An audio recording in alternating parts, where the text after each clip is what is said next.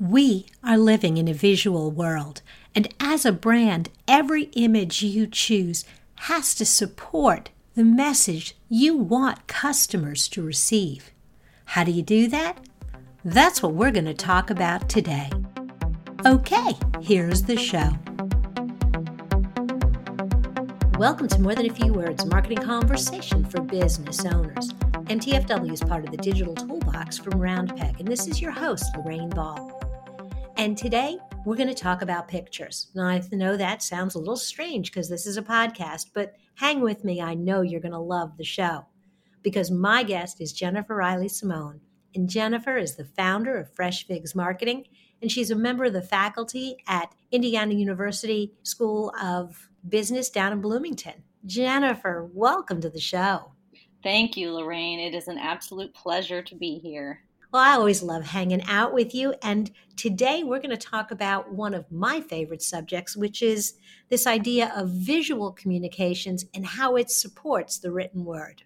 It's actually one of my favorite things to talk about as well, because it is part of what I teach to my students in the marketing department down in Bloomington. This idea of your images being just as important as your words. You know, there's an old saying, of course, a picture is worth 1,000 words.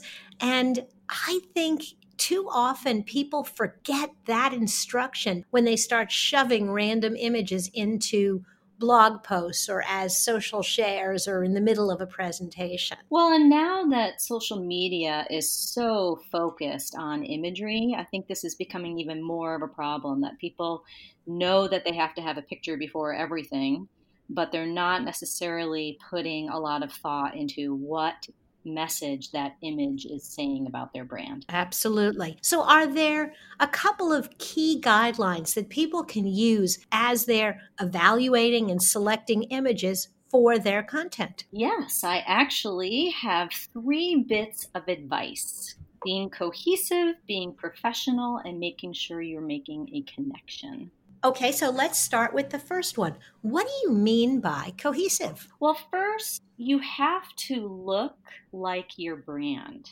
So if you are selling soap, it may not really make sense for you to put a lot of trees into your imagery. I like to suggest that people take a look at all of the imagery that they are putting out from their brand and make sure that it looks like it's coming from the same company. You are speaking to a particular target market. You want to be showing them who you are and the value that you are creating, and you should be recognizable. Absolutely. There are a lot of ways to make images cohesive, whether it's consistent coloring or style of photography or the kind of images. But when they're side by side on a page, they fit together. Well, and that's exactly it. And it really starts with creating a branding guide. So you know what fonts you're going to use and the colors that you're going to use and your imagery themes, or maybe you're going to go more graphics instead.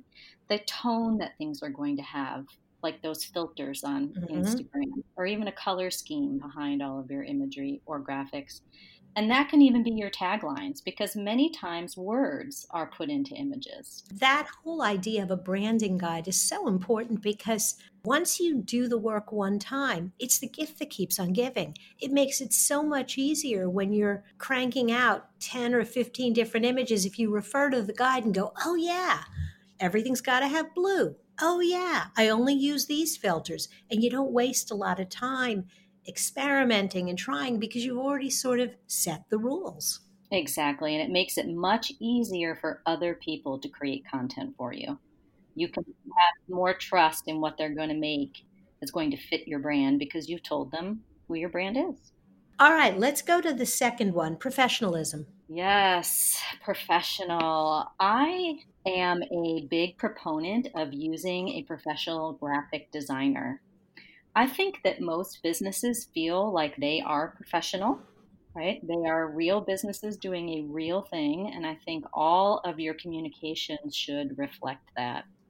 They are experts at creating visual messaging. And that is what you're creating with all of your imagery and graphics. Then once you have like maybe a template or a particular look that a graphic designer has created from you, it might be easier for your team who may not have graphic design skills to use a tool like Canva or Photoshop or Illustrator to build off of that. Mm-hmm. And then I also suggest that if you are keeping this in-house with not professional designers, that you have them read a design book. There are design principles that are based on how the human brain takes in visual communication. So if you follow those basic guidelines, you have a much better chance of getting your message through. Absolutely. I am what I think people would call a production artist. If you give me a good foundation, I can go from there. And so I work with a lot of templates that our designers have created.